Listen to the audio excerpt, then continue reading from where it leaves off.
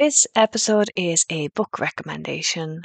I read Mel Robbins' 5 Second Rule a few years ago, and I've reread it since then as well. She basically talks about how she used the 5 second rule to change her life. And we're not talking about the 5 second rule when it comes to food.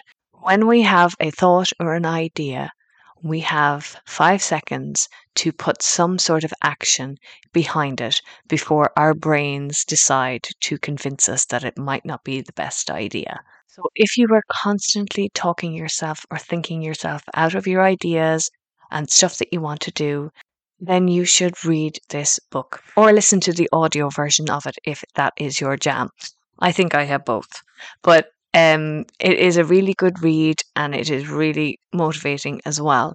Mel Robbins is a world renowned speaker and she has now authored 2 books, maybe 3. She actually has also just launched her new podcast, which starts in October, the Mel Robbins podcast. So I think that will definitely be worth a listen. I've already subscribed, so maybe you should too. But anyway, back to the book. The 5 second rule. If you're constantly thinking yourself out of your ideas, I think you should definitely read this book.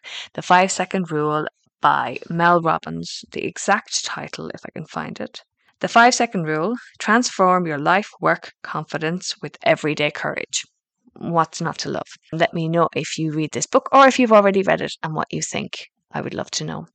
That is it for this episode, and I will talk to you in the next one. Thank you for listening.